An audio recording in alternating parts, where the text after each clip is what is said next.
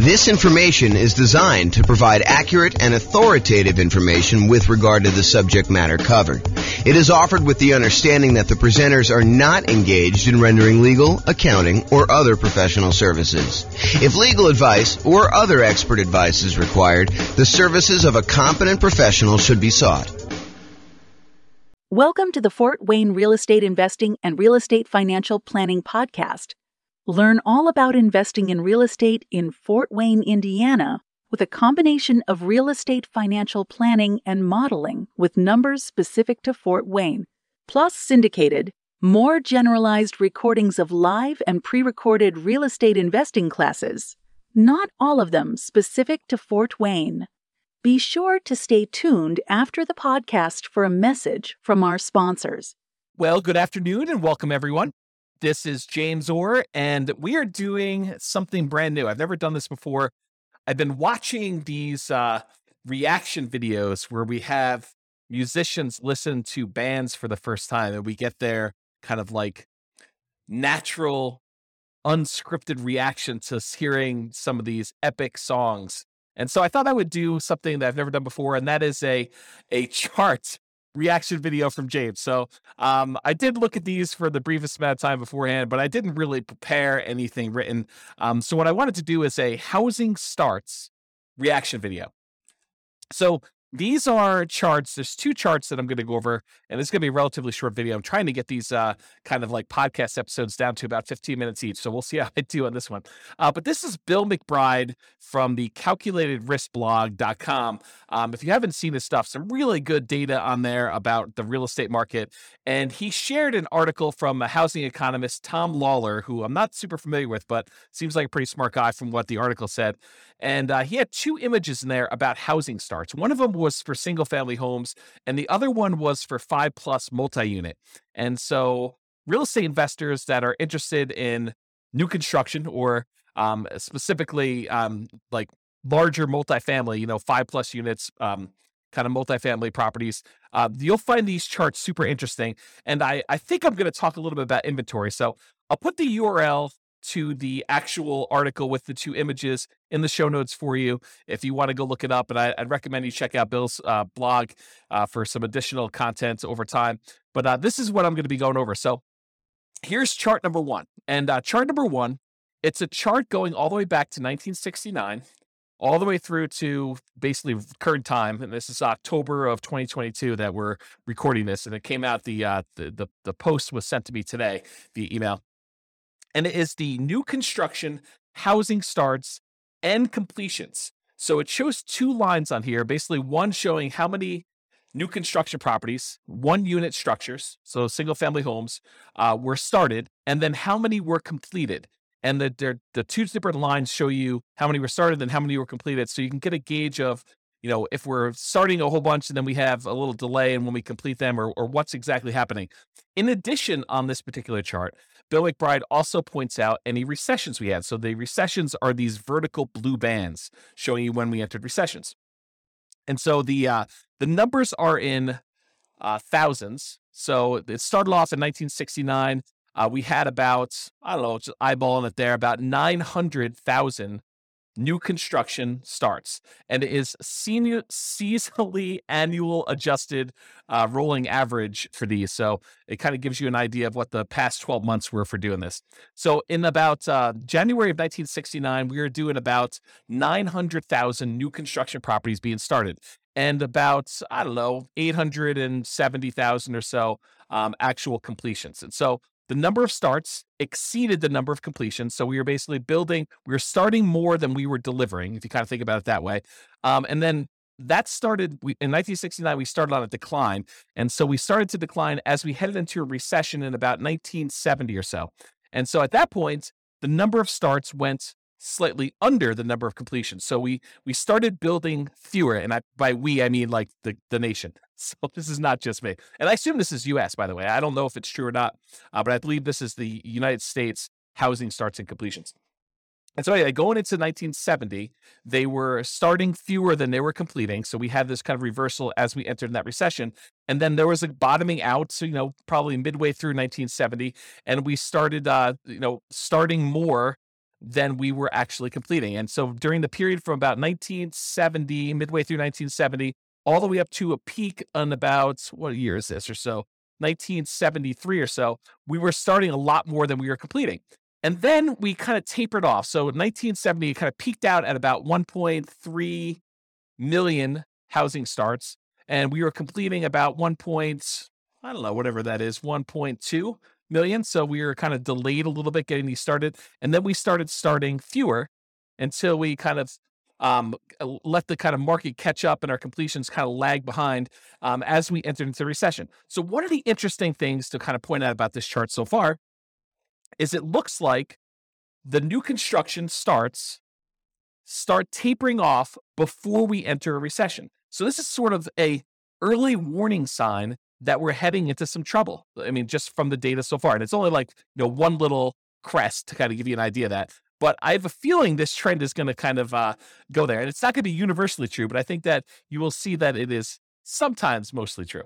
So anyway, we had this kind of peak of starts and then it lagged behind as we went through this recession, starting in about 1974, running through all the way through 74 into 75, where we were starting fewer than we were completing. And then we bottomed out again around, I don't know, whatever this is, 820,000 or so starts, about 800,000 completions. I'm sorry, 820,000 completions, about 800,000 starts. And then after the recession was kind of over, the blue band is kind of done, then we started to rise again from 1975. So 1975, we had a few good years here where the number of starts was increasing rapidly until we got over 1.4 million starts and the completions were lagging behind. But then around 1977 or so, we started to kind of as a stabilize a little bit around 1.45, 1.5 million starts. And the number of completions was under 1.4 that we were doing. And then eventually, about a year later, we were kind of hovering around that 1.45 million. We began starting less houses, and that was leading into another recession. In fact, there were two recessions. There was a 1980s one, and then there looked like a 1980 and a half, 1980 mid-year. So that we started another recession, second one. And so during those times, we had a slowing in the number of starts and a slowing in the number of completions that we got through. And we also dipped again as we entered that second one. So we kind of significantly reduced the number of starts we had back down to low 800,000. But then we jumped back up a little bit right before the recession to about, almost 900,000. But then we dove back down significantly as we entered in the second recession, about 1981 and a half, all the way down to 600,000 starts. So 600,000 starts was pretty low for the time, for looking back historically. We don't get lower than that again until we get to 2008. So anyway, then after this recession in 1983, the number of starts increased and the number of completions kind of lagged behind, but we were always around this, a million or so once we got to kind of speed there with the number of starts. It kind of peaked out at 1.2. And then we had another recession in the 1990 mid-year or so, and we did kind of start coming down. This was a slower decline than we'd seen in the previous two. So we kind of started not building as much in 1987, and it slowly declined all the way through the end of that recession after 1991. And then from 1991, we were doing about 800,000 starts at about that point. And then from about 800,000 starts all the way up, it kind of grew. There was a little bit of a pullback in 1994, a little bit of a pullback again in 1996, a little bit of pullback in 2000, but we were always above this 1 million starts mark going to there. And we eventually peaked out in about 2006 or so, where we had about 1.7 million housing starts. Now, remember, this is 2007, right before we had this big real estate market crash. And some would argue that, there were signs of stuff going on there, but the builders were aware. I mean, they knew what was going on. They started doing less starts with their housing.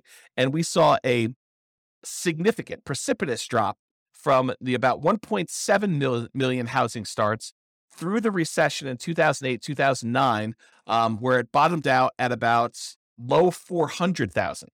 So we went from producing about 1.7 million to about 400,000 new construction starts. Now, at this point, I want to pause. And I want to tell you that if you just eyeball it, I haven't done any math on this, but if you just eyeball it, it looks like the average. There are definitely times significantly above, there are definitely times significantly below, but the average number of housing starts is about 1 million. Sometimes it's as low as, the 400,000 that we just kind of talked about, 600,000 back in 1982. But it's been as high as, 1.45. It's been as high, and that was in 1978, or as high as 1.7 million back in 2006.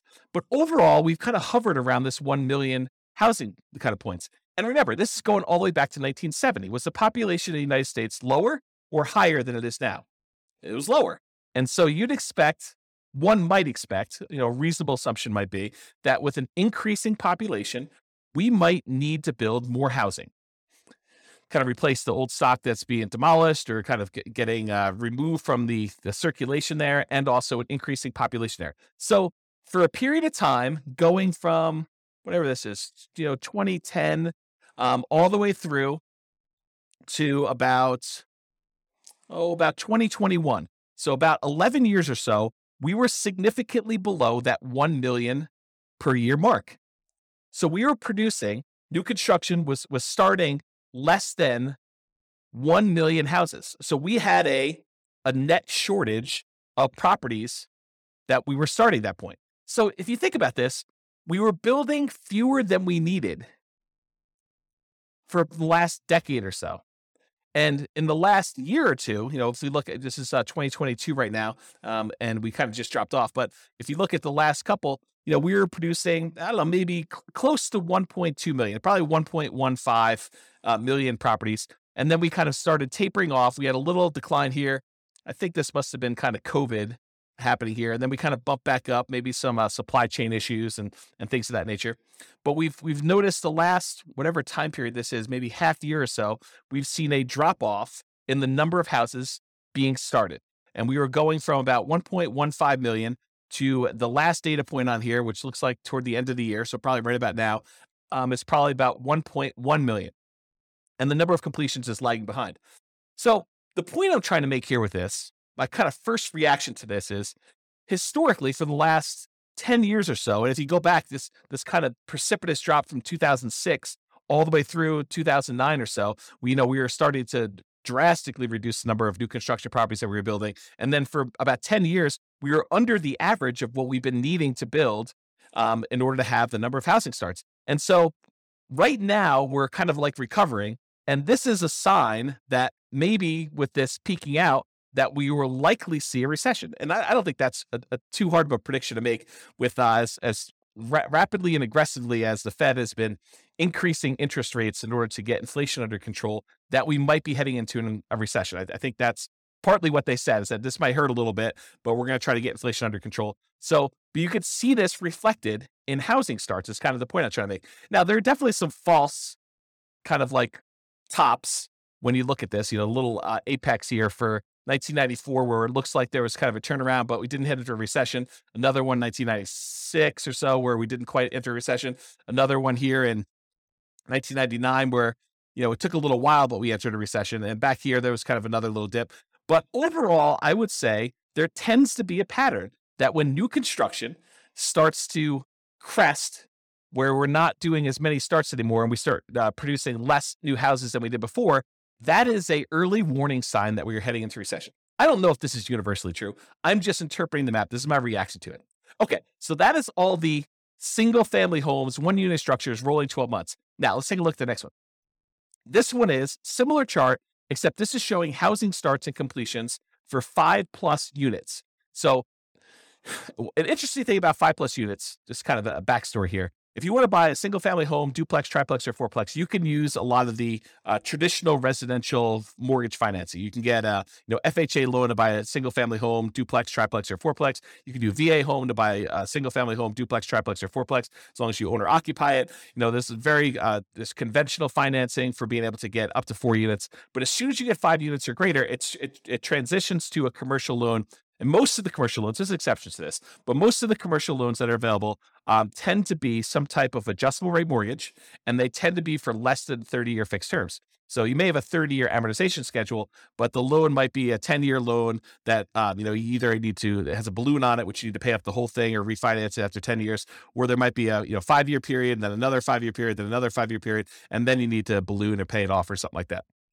So it's very different financing for these. These tend to be the investment properties that a lot of investors want to scale up into. You don't have to scale up into it. You could start here, but a lot of investors think about that, where they thought, we're going to start with 4 greenhouses, and then I'm going to roll up into a red hotel sort of idea of these larger multifamily properties. Okay, so let's look back. Same data points. Housing starts. This is seasonally adjusted annual rate, rolling average, 12-month period. Again, it's in thousands. Again, we're showing completions and starts, and recessions are highlighted here. Does the same pattern occur for these kind of multifamily properties? And I think largely they do. I mean, we kind of look at the blue line, just look at starts. Yeah, it kind of peaks out, and then we have a recession, kind of peaks out, then we have a recession, peaks out, we enter a recession, it peaks out, we have another recession, kind of peaks out, we didn't quite have a recession, peaks out, didn't quite have a recession until quite a bit later, and we kind of rolled down there. That's like the 1980s period. And then we kind of grew back up here, had another little relative peak, and then we had a recession, had a little peak here, didn't have a recession for a little while, and then we kind of bottomed out here, which you wouldn't have necessarily expected a recession, but we did. And we had a little peak inside the recession in the 2008-2009 period. And then we bottomed out really low. And then we kind of came up here. And now we're showing that we're having, relative, it's not like all-time highs, but we're having a relative high for the number of starts we have for the last, whatever this is, going back all the way back to 1987. So back in the 70s, we were producing a lot of these 5+ unit structures. And back in the 80s, we were doing about half as much, maybe a little bit more than half as much. We were doing 900,000 5+ units starts back in the early 1970s. And then by the time we got into the 80s, we were doing about 600,000. So not quite half, maybe 2/3. And then we dropped really far off. The low here, besides the 2010, right after that really big recession, real estate recession there, the low here was like 1993, where we were only doing little over 100,000 5+ unit starts. And if you wonder to yourself, where's all the inventory of these 5+ units that we're looking for? And it shows in this chart that we've had a shortage of new construction 5+ units. And so you could see, I don't know if I'm just eyeballing this for an average, the more recent time I'd say probably is in this 300,000-ish range. But if you go back and you look at all the way back to 1969 or so, I'd probably bump it up to be closer to this, 400, maybe 450,000. So to have these starts be at, just over 500,000, 520,000 or so right now for these 5+ units doesn't seem that high.